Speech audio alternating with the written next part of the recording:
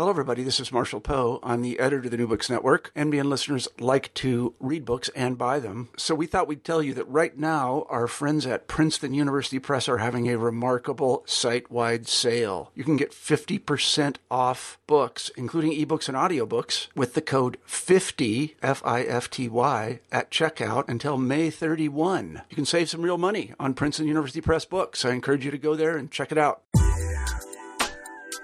Hi there, welcome to New Books in Science, Technology, and Society. I'm your host for today, Carla Nappi. I recently spoke with Hannah Rose Schell about her book Hide and Seek, Camouflage, Photography, and the Media of Reconnaissance. This is a wonderful book. It's an absolute pleasure to read. It's written in an extraordinarily lyrical style, and every page of the book is very much marked with Schell's own very vibrant practice and concerns as an artist, as well as a historian of science.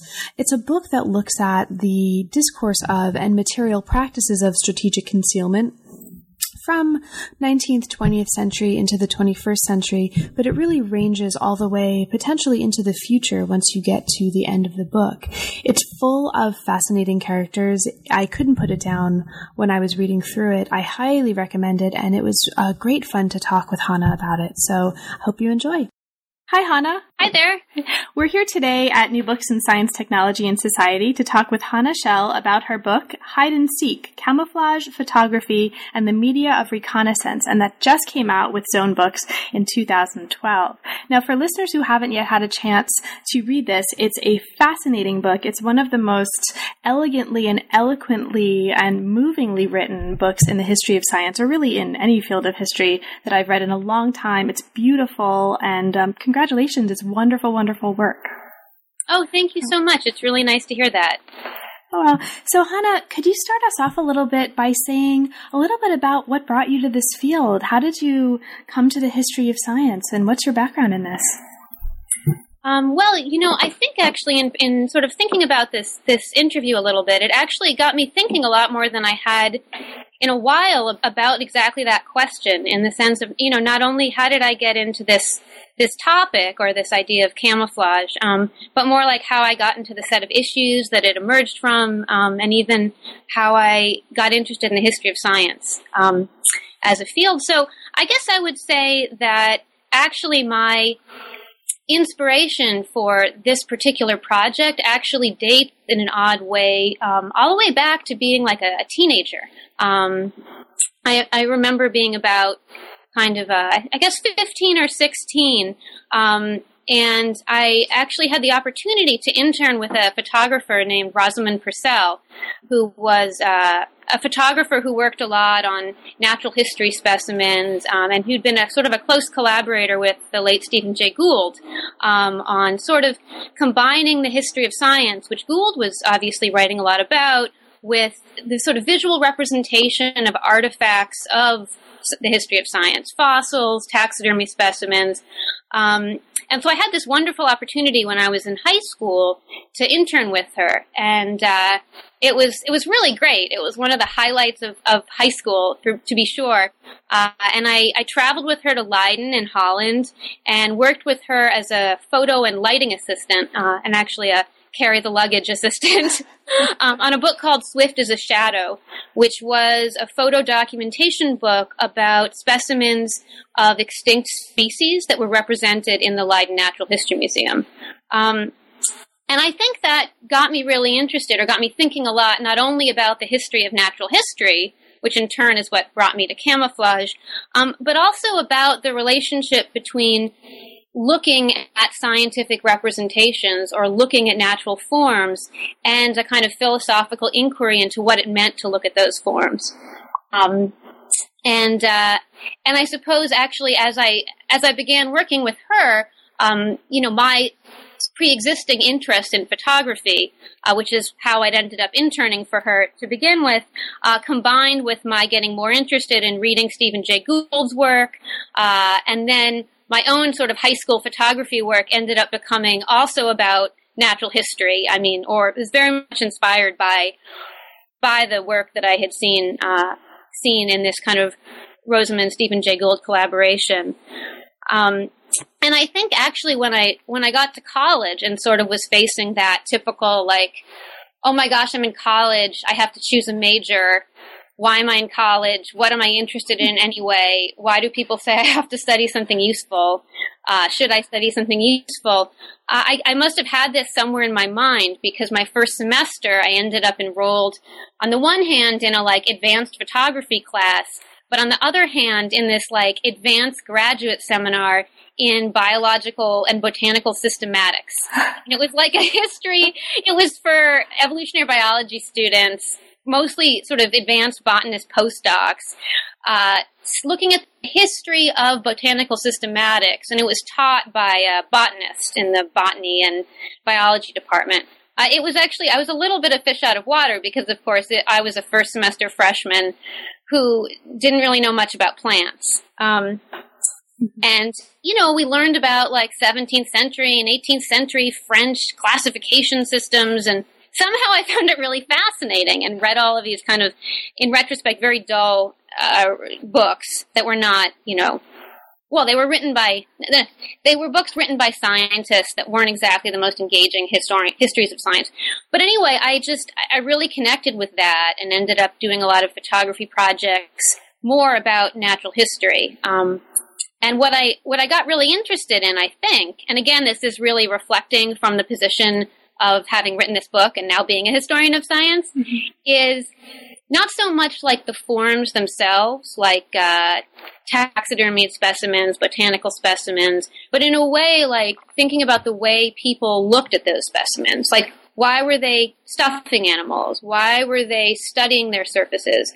What did they feel when they were looking at them? And then I ended up a history of science major, lo and behold, and, doing a series of photo projects about looking at natural history specimens, writing a thesis about the history of taxidermy, and I think kind of wanting to become a natural history museum curator in a way. So I guess I'd say that's kind of when I became a historian of science, kind of in the sense of, I think I imagined myself in a natural history museum looking at a diorama in this kind of state of reverie and trying to understand what that state meant and where it came from. So I think it was kind of an artistic sensibility that somehow ended up in the sort of guise of historical inquiry. Go on. So anyway, I was just to kind of, I guess then there's the question of how that led to this book about camouflage, right? Because perhaps what I've already said doesn't clearly lend to a study of technologies of warfare and uniform design, but of course it does. So how did you find your way to that topic? I mean, anyone who has seen the book, and I'll say this for listeners who haven't yet had a chance to read the book, and they should read the book because it's wonderful. It seems to be such a perfect topic for bringing together visual materials, film, an interest in multimedia installation with history of science and with history of art. So how did you find this perfect, seemingly, at least from the perspective of a reader of your work, really perfect topic for someone with the interest and the background that you just described? Well, what happened was, there actually was a flash when I discovered this topic, right? Literally this moment when I'd been sort of struggling a little bit to find a dissertation topic that both fit with what I knew, what people expected of me, my background, and didn't sort of feel like old hat. Mm-hmm. And there had been this kind of moment of clarity, like a lightning bolt, kind of cheesy feeling. I think what occurred and how, the project sort of emerges from, on the one hand, my ongoing interest, I would say, in skins, in different kinds of skins, and the way in which both the construction of skins and the representation of animal skins, and the kind of embodiment of those skins, how that connects in a way to human beings' understanding of their relationship to the animals whose skins they collect, represent, paint, etc., etc. And I think very much that this interest in skins and the way that the preparing of skins and specimens informs the way we understand nature, and in turn the way we understand ourselves and sort of technologies that we build. That's sort of the way that this topic worked. But I'd say more like practically, or in terms of the narrative of discovering this topic and figuring out that it worked really well, I went to graduate school and assumed I was working with Peter Galison and had planned to do a project about visualization and natural history and taxidermy. I'd basically planned to turn my undergraduate work into a thesis, a dissertation, having had this like 3-year hiatus as a financial consultant. Somehow it seemed like I was going to do this project about taxidermy, and it was going to be a book, and I already knew a lot. And then I just was kind of bored. It just didn't seem like enough, you know? It just didn't seem like enough to sustain the next however many years of like having this be like who I was. Mm-hmm. And at the same time, I kind of started working on this new project about textiles and the technologies of textile use and reuse. Simultaneously, I was taking a film class and had taken a number of filmmaking classes, was making a film about this topic, apparently unrelated to the history of science, kind of like a hobby that, you know, ended up getting a lot of sort of funding from another avenue. Had pitched that as my dissertation and was told by Peter, my wise advisor, that this sounded like an interesting project, but it was not the history of science. Uh-huh. And so it just wasn't going to cut it. And I should have, you know, if I wanted to do this, I would need to choose another discipline. And so I was a little bit, you know, and he said, and you have 4 weeks until your prospectus is due. So I didn't know what to do. And I started thinking about clothing and textiles. And I had just done an interview with an old man, like a 90-year-old, who'd been one of the first people in the Army surplus recycling business. He had just been talking about these camouflage uniforms from Korea. And it was like, I got it. Camouflage uniforms, modeling the strategies that animals use on their skins, evolutionary biology, humans looking at nature to try to create technologies of self, one form of skin, animal skin, sort of technological skins, human skins, representation, and then concealment and visibility as a form of self-representation. So it was really like a lightning moment. I was like, okay, I can do this. I went to the National Archives in D.C. I spent like, whatever it was, 16 hours a day reading this archival stuff, and then, you know, a prospectus appeared. That's fantastic. That's a great... So it was really just like a moment. I remember it really well. That's great. And it's, I think, a lesson to anyone who is struggling with trying to come up with their own topic right now. For any graduate students or potential graduate students listening to us, to follow your passions and pay attention to where your interests are taking you, and not just do what you think you're supposed to be doing. And also, I would say, just as a piece of not that I should be giving out too much advice, but no, go on.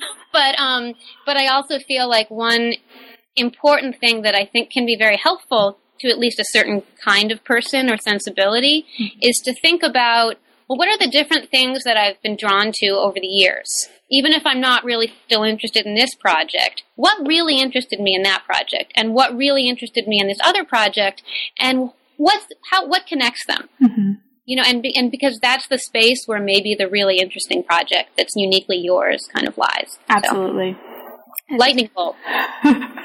So because this is what we're talking about is a book and not a dissertation, can you say a little bit about, before we actually get into the content, what was the process like for you of transforming the dissertation into a book? Were there any major transformations that happened from one to the other? Was it relatively smooth? All of the above? None of the above? How did it work for you? Well, I think that for better or worse, this prospectus, this lightning bolt prospectus, that actually ended up being pretty similar in terms of laying out my book. And I think I sort of struggled after the prospectus, doing all the research and this and that. What was the argument going to look like? And it ended up kind of resolving, I think, around the way that I'd initially conceived it, in a sense. And of course, you know, one tends to finish one's dissertation and be really happy that you're done with school, hopefully forever, right? Or, you know, it's that side of school, right? Right. The kind of student school as opposed to the adult teacher school. Mm-hmm. But I felt proud of myself for finishing this, and especially once it was like bound in the green, you know, binding with the gold stuff on the back. But I didn't necessarily feel like it was done somehow. But I guess I was very lucky to sort of take the test that even despite feeling that way, I just sent it. I did find replace every time it says dissertation, change it to book. Right. And then I just sent it in. Like I was encouraged to just send it in a few months later. And actually was very lucky, I guess, to have my press basically be like, oh, this is really cool. We really like this. Kind of like do what you want and send it back. Mm-hmm. And so I was like, wow, that's amazing. I'll send it back in 6 months. And then, this is the thing about revising a dissertation. It starts unraveling because your ideas are different now and you feel like your argument doesn't match up to what you think now. And there's all these new chapters. Mm-hmm. So I didn't make the 6-month deadline. I sort of was rewriting every chapter. The whole thing was like a sweater that unraveled, right? To use a clothing metaphor. And it was inside out and unraveled. And then, I guess a year.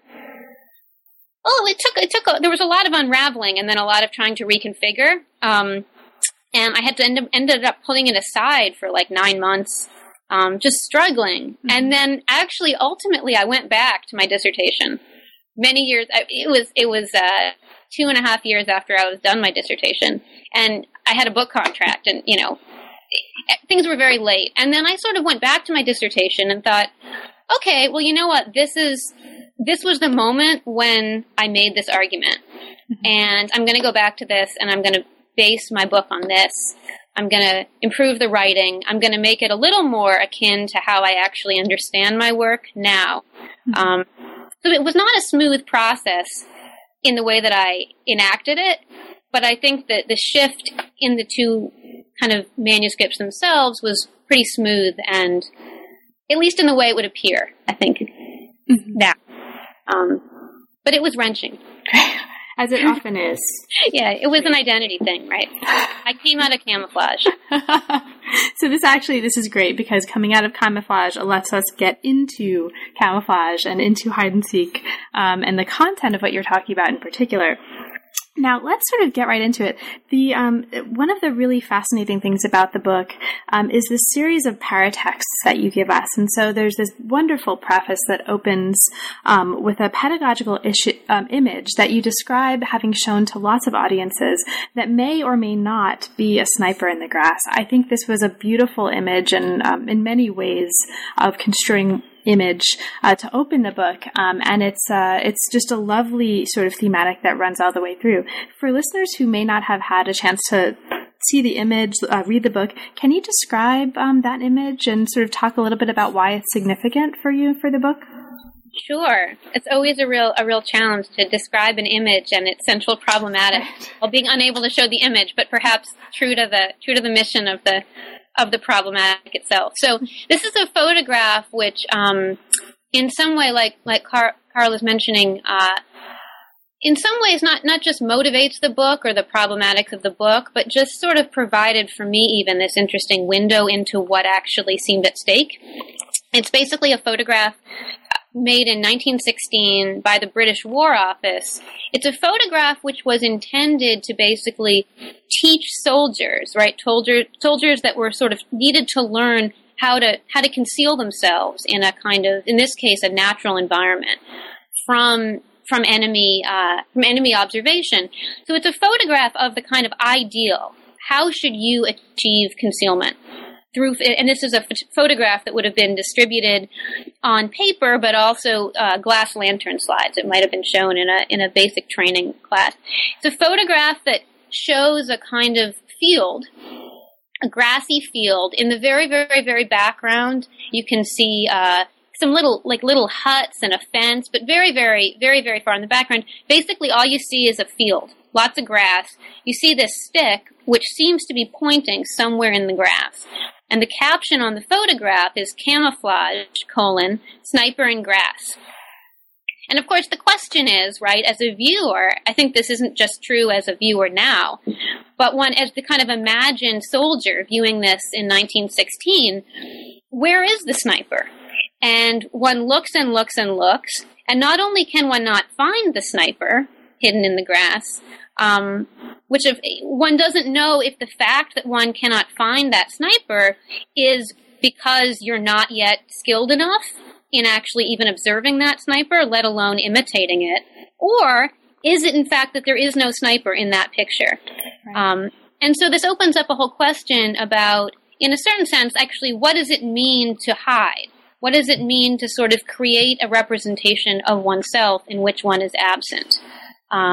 So I'd say, yeah, I suggest everyone, if you can track down the image, look at it, send me in your ideas about where the sniper is, because I've been collecting people's ideas for years now.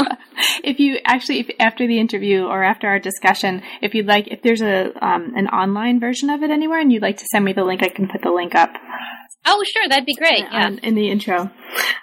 So the preface sort of sets out the goal of the book, in which you say the book is going to look at the structuring principles of visual pedagogies and material practices of strategic concealment. And this actually extends between the first publication of The Origin of Species all the way down to the end of World War II. Now, as we get into the book, what's really lovely about this is how economical the book is. It really is. And as a reader, I really had the sense that every chapter is there for a reason. Every image is there for a reason. And the chapters sort of sequentially develop a major argument that you're presenting us with at the beginning of the book. And that argument is sort of at least related to this progression that you show us among or from one to the other of three historically and conceptually linked, you say, species or structural formations of camouflage: static camouflage, serial camouflage, and dynamic camouflage. And the chapters after the introduction, or at least the first three, step by step take us through these different formations of camouflage that are then brought together at the end in chapter 4. Can you talk a little bit for listeners about this idea of, and I know this is a very big question because essentially this is what the book is all about, but can you say a little bit sort of at a sort of more general level about the idea of these three formations of camouflage: static, serial, and dynamic? Sort of why is that important? How should we understand that? Sure. I would say that one of the central ideas of the book is that even though, I would say, and even the time framing of the book, is that even though I think as most people would kind of come to see or already see, even though ideas about hiding and deception in warfare and also in everyday life have kind of existed for, as long as we can remember. Trojan Horse, March to Birnam Wood in Shakespeare. And even though animals have evolved, as we know, to be protectively concealed in nature, my argument and its kind of origin around that photograph that we talked about is basically that camouflage is in fact, surprisingly perhaps, something that emerges only in the late 19th century and only in relationship to the emergence of photographic surveillance of many different kinds. So that's really at the central core of my argument and my book.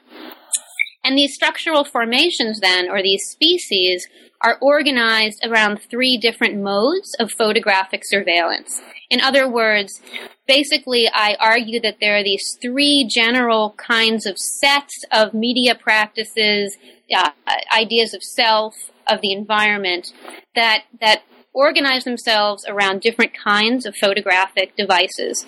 In the first instance, in the sort of realm of the static camouflage, you have these static photographs. You have photographers going out with evolutionary biologists to document in still photographs, moths concealed against the bark. Whether you can actually see them or not is another question. You also have, as in the sniper photograph, you have these you have an idea of a person who's trying to hide in a photograph, or from a periscope, or from whatever the kind of still image or the still moment that might be seen in an optical device in the late 19th century among natural historians, hunters, and then also in warfare. In the second instance, what you see is you have serial camouflage, which has to do with a set of practices, and in this case, mostly in the realm of warfare and technology, that organize themselves around trying to conceal whoever the subject is from serial photographic surveillance. In other words, in World War I, you end up getting this kind of surveillance from above. And that surveillance has a lot to do with monitoring change, monitoring kind of gradations of shape. So that would be the serial camouflage. And then the dynamic camouflage, again, is organized in relation to this idea of what we might all understand now, a kind of dynamic, real-time, all-encompassing, almost like video surveillance. This idea that you could be being seen at any time from any position, from any direction as you move through space. And again, that is linked then to this idea of kind of cinematic photographic surveillance, particularly as it was coming into being and being sort of understood through training films and technologies of war around World War II. That's great. So, yes, hopefully that. That's perfect. That's great. Now, you can sort of, listeners will already be able to tell that the book is attempting to do some really serious conceptual work here in laying out this history of camouflage and the practice of camouflage. As you worked through these ideas and developed this very coherent argument as a way to structure these very different kinds of materials that you are leading us through in this book, were there any particular thinkers, sort of scholars, thinkers, who particularly influenced the way you were thinking about these topics and especially as you were developing this idea of change between these three modes? Like who most inspired you? Well, no, I think that's an interesting question. I mean, I think that's a good question. It actually connects, I think, in an interesting way to your question about the dissertation to book process. Because I think that, in a way, I have a sense now of who the thinkers were that I think really inspired me at a core level. Mm-hmm. I think when you're writing a dissertation, sometimes you don't trust yourself and you don't trust who you want to connect to, who really inspired you. You listen to a lot of other people. And it's in writing a book that you kind of, I think, come back to your recognizing your true inspiration, so to speak. I think on the one hand, I was really influenced actually by some of the work of my advisor, who'd been, Peter Galison and Lorraine Daston, actually. A lot of their work on mechanical objectivity, these sort of models of truth to nature, the way in which sort of photographic practices and different kinds of representational technologies are connected to actually the way that we construct our understanding of nature. So their work on these different modes of seeing, basically, and on how our modes of seeing create what we understand to be natural objects. I think that was definitely a real influence. And then I think also a kind of philosopher of technology, Gilbert Simondon, who wrote a book about the evolution of technological objects. This also was very,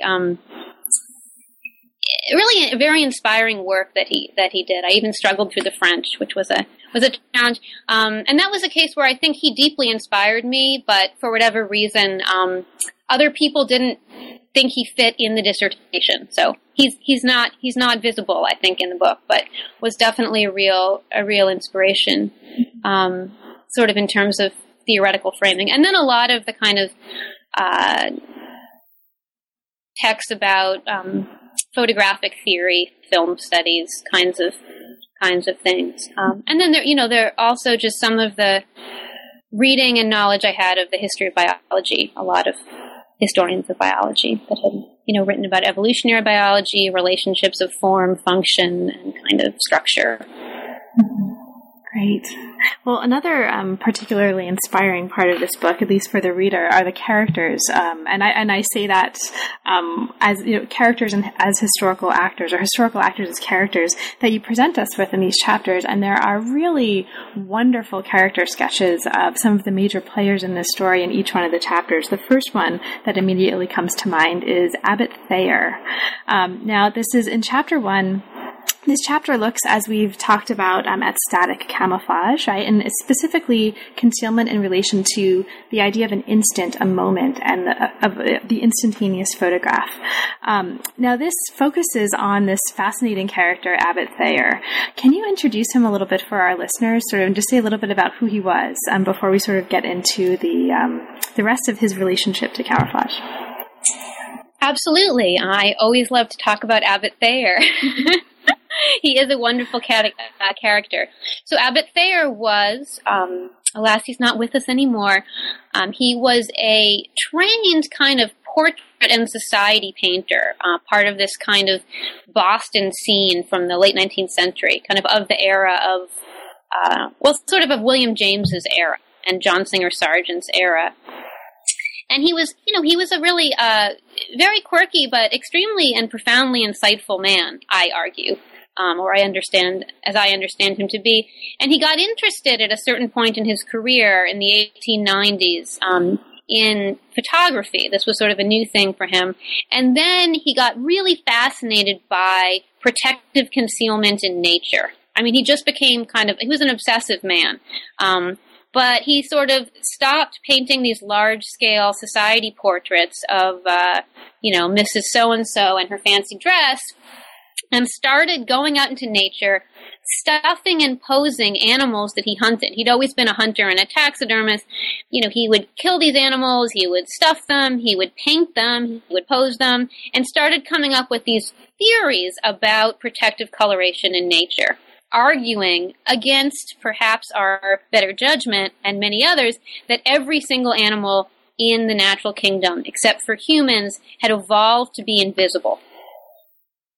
He came up with a couple laws of how and in what way they came to be invisible, and argued that every single animal had evolved to be invisible, but only in relation to a specific moment. In other words, in relation to the specific moment in which they, if they weren't invisible, would be killed.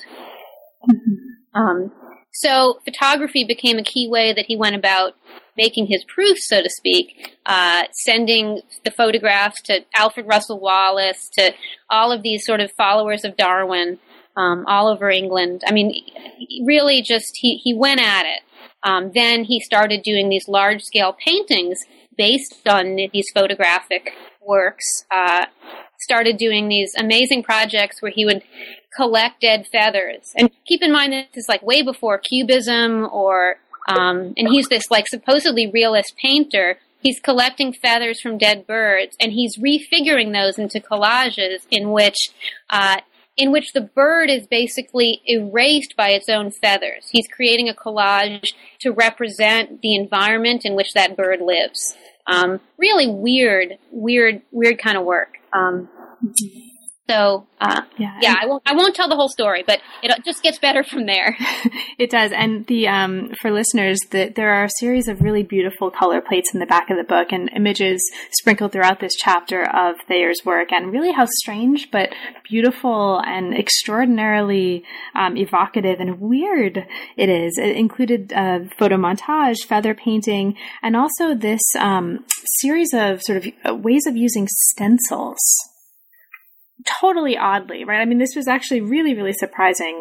Stencils to see most clearly what's there, right? As a way of sort of, you look through these stencils of ducks or other kinds of animals, insects, as a way to actually see them in these images that he's giving us. I mean, sort of, what was it like working with these stencils, actually? Did you have access to a number of these sort of physical objects when you were writing the book?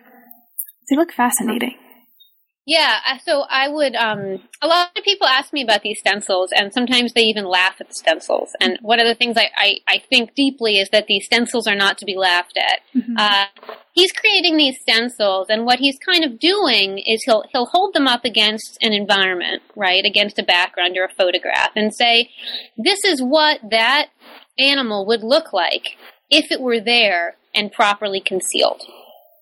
which sounds kind of stupid. I mean, it doesn't sound stupid to me, but it may seem kind of arbitrary and strange.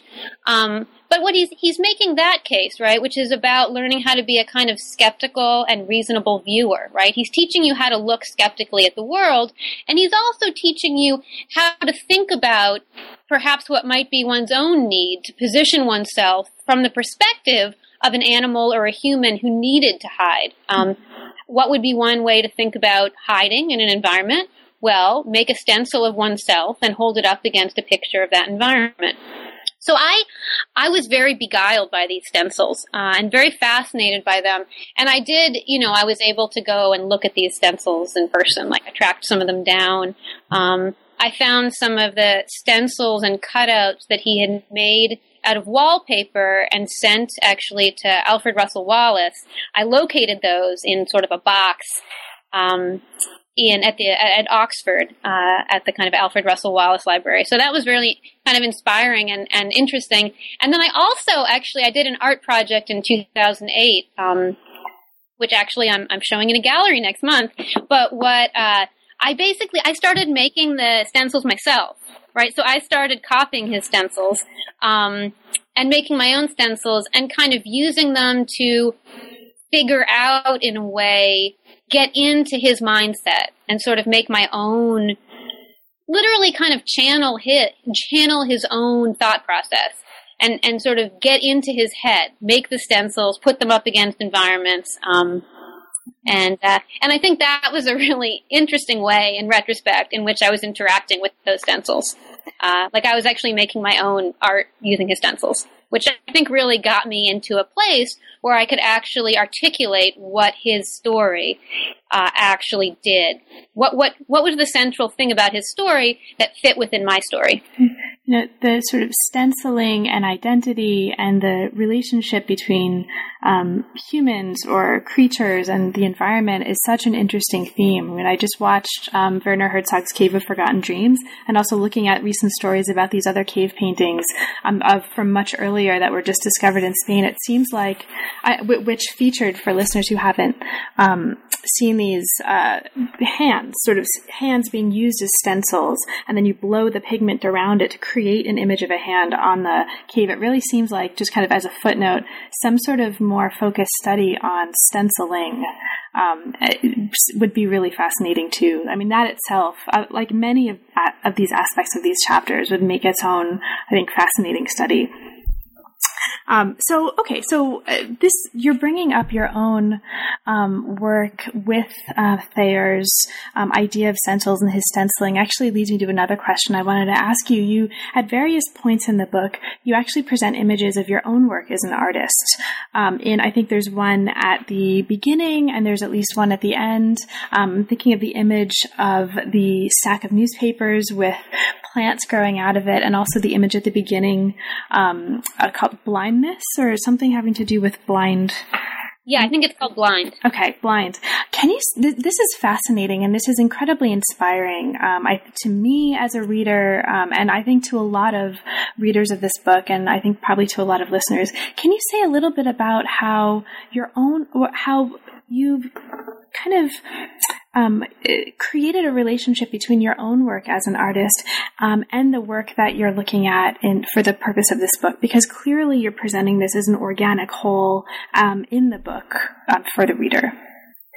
Yeah. Well, I would add just because this idea of the organic whole, what is so nice. Actually, the cover of the book, the kind of wraparound cover, is actually it's also my own kind of art. Yeah, it's actually a crop, in a way, a large crop of the photograph, the frontispiece, which is called Blind. So, wonderful. Interestingly, I think your question gets at, I think, what I was saying a little bit, in that, like, how I got to the history of science, which is that kind of all along, I think it's always been my own acts of kind of looking and making, my not non-analytic, but non-text-based engagement with the world of kind of science, that has driven in many different ways my kind of writing and research agenda. So that's been I think that's been true in almost every major research project I've done, going back to whenever. In terms of this camouflage, book and project, I did start with these stencils like pretty early on, and started doing a bunch of other artwork that was actually connected to each of these 3 sections. Mm-hmm. I eventually made like an experimental film about camouflage, did a whole performance art project on an island in Boston Harbor in 2008 with an architect and an environmental historian. And I think that, in a way, I mean, this was a struggle because it certainly, doing these art projects wasn't exactly what was expected of me. But I think, especially as I was trying to get to the point where my dissertation could become the book, it was through kind of channeling. I mean, I would almost call it like channeling, or re-articulating what I was doing in this more kind of like embodied material form, like through myself, that I was able to really feel, not exactly make my argument, but actually feel like my argument was true. That somehow it gave me a much stronger sense that I really knew what I was talking about, because I kind of like felt it and had built it. And actually initially, you mentioned this color signature in the book, which is The Art of Disappearance, which is kind of walks you through Abbott Thayer's world of stencils and imagination. Originally, the color signature was actually going to be documentation of a series of my own art projects. Oh. And that ended up seeming, and I think it was the right choice. I ended up kind of thinking it was a little too conceptual. Mm-hmm. And so it ended up, not being in the book per se, but I really think a number of these projects actually just really helped me kind of see my whole argument through a kind of non-historical, non-text-based lens. And that I think without doing that, at least for me and my temperament or my sort of academic inclinations, it just wouldn't have worked without that. Mm-hmm. Right, and that would be a wonderful thing. I mean, there are many books to write, right? And so hopefully we'll see that in another. So they tell me. I'm actually now turning a film that I made. Basically, at the very moment that I finished, the same week I finished my dissertation, I'm turning that into a book. It's my next book. So. Oh, fantastic. Oh, and I'll ask you about that later, actually. I want to hear more about that. So as we move from Thayer, and there's a ton of other stuff we could talk about with Thayer, but I'll move us on, including his repurposing of William James' overcoat, which I'll make. You gotta love it. You gotta love it. You guys all have to hear what happens to William James's overcoat. That's right. Well, do you want to talk about that, or should we leave that as a surprise for? I think it should be a surprise. Okay. So listeners, buy the book, read the book in some way, and learn about William James' overcoat and what that has to do with the story.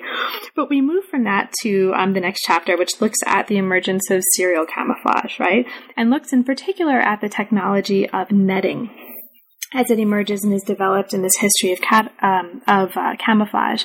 Now, you've briefly mentioned at the beginning of our conversation the importance of the development of aerial reconnaissance technology to shaping what happens in this development of serial, or the serial species or serial structure of the history of camouflage. Can you say a little bit about that and how that specifically became so important to the story? Yeah, so as you mentioned, I organized my discussion of the emergence of camouflage in World War II around the emergence of what was at the time simply called the material, which became this kind of, after camouflage as a word was coined and as a whole kind of study within military instruction, but right after it came into being around 1915, this material emerged. And this material, unlike, I think, what a lot of us might think about as camouflage, it wasn't like a specific object. It wasn't like a disruptively cubist-style painted tank. It wasn't a specific uniform. It wasn't really a thing.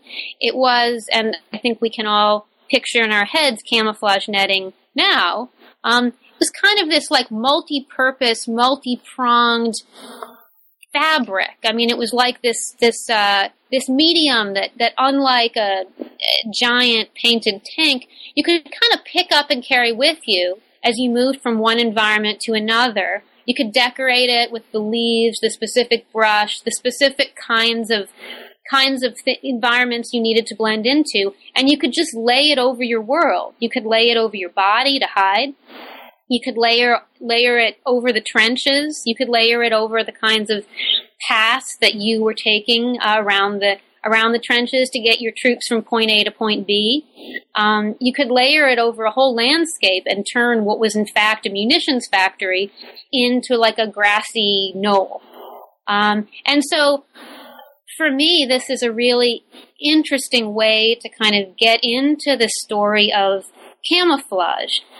Because unlike it sort of just looking at a specific object, I'm looking at camouflage really as a set of practices, a set of ways for a human to basically use this interesting form of technology that allows them to shape these nets, to shape this material to be precisely what can kind of put them in a position where through technology they're blending into nature.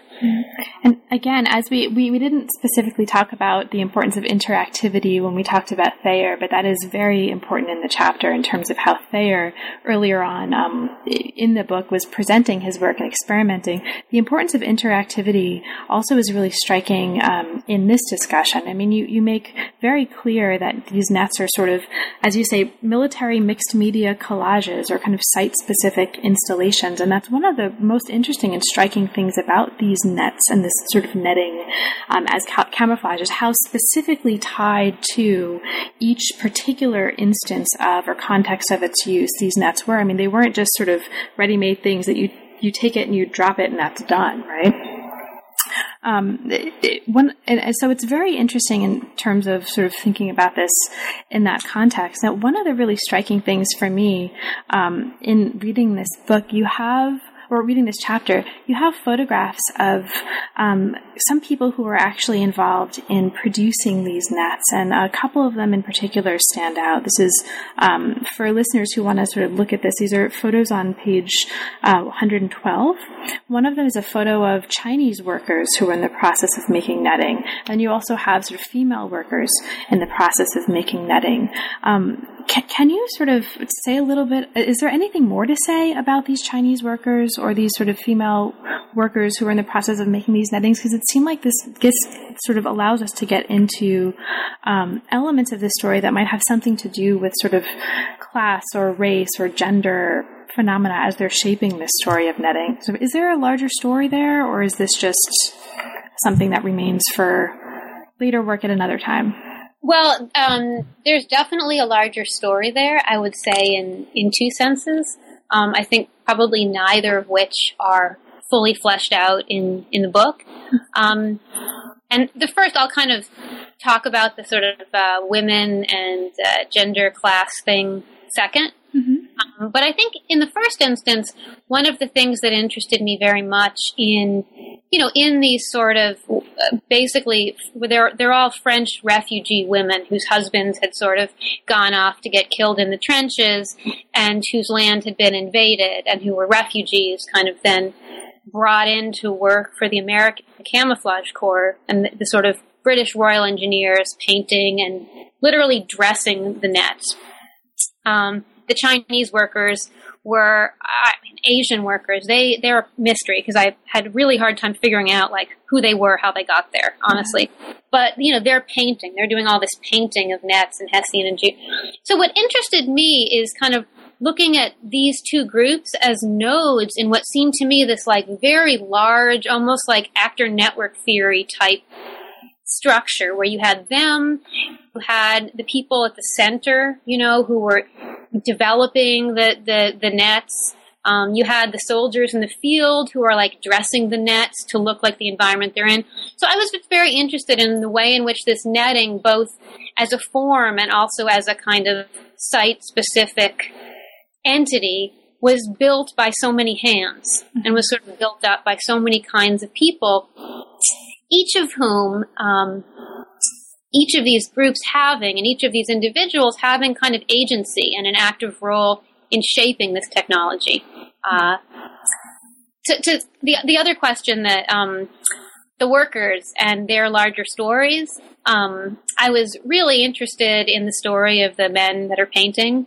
That we can call them Chinese men, but honestly, I couldn't even ever figure out like what their specific ethnicity was, how they'd gotten there. And that was something that I'd be fascinated by, but I was unable to kind of gather enough about the history of Asian immigrants in France during that period to figure it out. The women are like really fascinating too. The thing that most interested me about the sort of role of those women is to what extent they were actually drawing on a lot of skills that they had in their kind of civilian life, i.e. things like knitting, cutting, sewing. They were really mobilizing all of these skills which they had.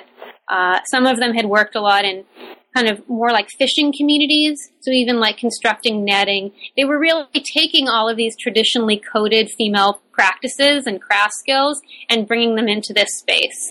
So that was something that really interested me, I would say. That's fascinating. And I think this is a case of one of many, many, many cases in the book where this is such a rich story, and the material that you're giving us in this book is so rich. There's potential to sort of butt off probably hundreds of other dissertations and books from this study. So it's really that rich.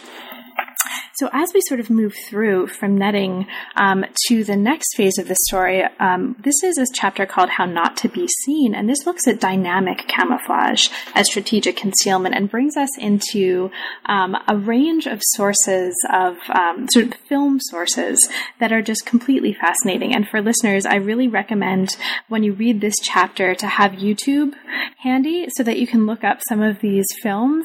Just totally fascinating. So this is a story about how this concealment and this kind of camouflage, as you tell us, was affected in response to real-time filmic surveillance, where the position of the camera and their surveillor and their movement is unknown. And so this is a very different circumstance of the development of camouflage, but one which is clearly very organically related to the rest of the story. Now, this chapter opens with a Monty Python skit that I think will be familiar to many of our listeners. Can you sort of start us off here in this section of this book by saying a little bit about this Monty Python skit and sort of how it leads us into the larger story that you're telling with this chapter? Sure, absolutely. I would begin by saying that hopefully if you, the listeners, have had a chance to view that initial camouflage sniper in the grass photograph, I would say that this How Not to Be Seen skit, which I'll describe really briefly so I don't ruin the surprise, is kind of like bringing the problem in that photograph into a more dynamic and up-to-date space, right? Mm-hmm. So in that, the How Not to Be Seen Monty Python skit, produced in 1971, I think, it's a kind of a Vietnam-era spoof or mock of a World War II training film, of which there were many. And the kind of training film that they're making fun of is a sort of training film in how to do camouflage. How does a soldier learn to hide? How does a civilian learn to hide from the Nazis, etc.? So what you end up with, in this photo, there are 40 men. None of them can be seen. In this film, we will show you how not to be seen. So that's how the skit opens. Not that I've watched it too many times or anything. Of course not. But then you end up seeing all of these different scenes of what seemed to be nobody, and then the narrator, who's John Cleese, asks everybody to stand up. And for various reasons, ultimately each kind of subject of the film, right, each subject that we're seeing as the film's viewers reveals himself stupidly. That's kind of, the film sets this up, and since it's Monty Python, it's like totally hilarious. But ultimately, I won't tell you how the skit ends because that's the funniest part. But ultimately, in fact, it's like a lot of Monty Python. I mean, it's hilarious partially because it taps into something that's like totally not hilarious, like Hitler or whatever it is. Like the punchline is serious, and in this case, it's also very serious. I mean, it's a skit produced during one war about the kind of horrible features of being blown up because you don't hide sufficiently from the from the ways in which you're being observed, whether it's kind of cinematic or otherwise. So that's the skit. Go watch it. That's right. That's right. And another thing that even if you don't read the book. But read the book. I'm going to say read the book. Yeah.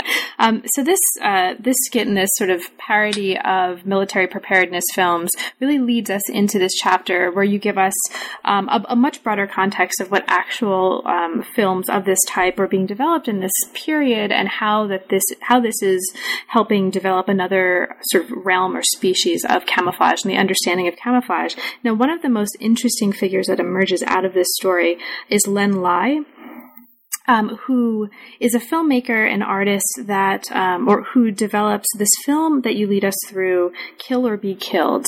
And he develops this in 1943, along with a lot of very other really fascinating filmic products that speak to this larger theme of camouflage and hiding and camouflage consciousness in this chapter. Can you briefly talk about Len Lai, sort of introduce him for our listeners, and say a little bit about this film, Kill or Be Killed, in this context? Sure, absolutely. So Len Lai was a really amazing artist whose career spanned from about the late 1920s until the late 70s. He began as a very seminal and important experimental animation artist. He was from New Zealand. He moved to London in the 30s, started making these really kind of interesting animation that was it was non-figurative, very much about this kind of hands-on engagement with film, with black and white film itself, kind of hiding through paint, through scratching, through different techniques, hiding the subject of films. And this was called direct animation, and it became a very influential direction for experimental cinema and animation.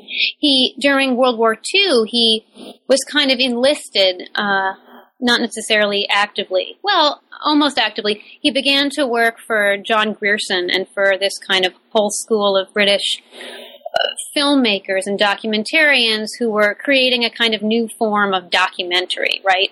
In fact, what would seem to be in quite distinct opposition to the kind of experimental animation art that Len Lai was doing. But he ended up kind of getting involved with this group and producing and directing actually a number of military training films, right, for the Ministry of Information between about 1941 and 1943. It's one of these films which forms the sort of center of my chapter. It's this film, Kill or Be Killed. The chapter kind of talks about how his film works and also how it differs and marks a real shift, from this kind of older style of thinking about pedagogy, film, military training, and how this could only really happen, this sort of sea change, through the lens of camouflage. I should just say that later on, because you asked about Len Lai, after the war he moves to New York and becomes a kinetic artist and makes giant moving sculptures. So that becomes what he does post-war. He's completely fascinating. He's totally fascinating, and I won't ask you to describe this film because I'll just sort of let listeners know. We'll let you already have let listeners know that the film includes a very detailed working through of this film and why it's important and sort of what's happening here and how this is related to the emergence of a camouflage consciousness in modern warfare. And so I'll just sort of gesture at that and mention that that's just, I think, a very insightful part of this chapter and really, really fascinating. And also it links to, as you show us, links from this to the later development of first-person shooter ethos in films like Predator and war-related games and that sort of thing. So there's a lot of connection here as we move into the end of the book between this story that you're telling us that lasts from the late 19th century all the way to the kinds of phenomena that we're seeing now and that we might see in the future in terms of hiding and effacement. Now, the final chapter of the work brings the first three together and looks at the convergence of static, serial, and dynamic modes of camouflage in the service of what you're calling here the chameleonic impulse. Now, since this does seem to be a pretty significant contribution of this book, can you say a little bit about this chameleonic impulse? What is it, and sort of why is it important to you in terms of the larger work that this book is doing? Sure. So, actually, your previous comment, your sort of reflection on, let's say, first-person shooter games, right, and the way in which I think that even though the focus is between about 1859 and 1945, the way in which it kind of, my argument is aiming in a way to anticipate the more contemporary moment we live in. Right. So, like this sort of world we live in right now, the technologies that we now are kind of shaping, or that are shaping us, this sort of military entertainment, complex, to quote Tim Lenoir, that we are sort of struggling to interact with or to hide from or whatever. So I'd say what drives my idea of the chameleonic impulse is really trying to find the thread through the story. I mean, what's the thread through these different species and structural formations of camouflage? What's it really at stake, and where have those formations that have developed historically, where does that drive come from, and where have they gotten? Where have they gotten us? And what I do in that chapter is to kind of look at this idea that goes through the whole book, but also even goes through in some ways, perhaps, what it means to be human, or to be a human needing to survive in the world. This kind of drive to disappear or to be hidden, right? To be just totally hidden in one's environment, to be an invisible man. And this emerges in all sorts of ways. How could we go about our lives and be completely effaced as we move? How could we be like a chameleon, right?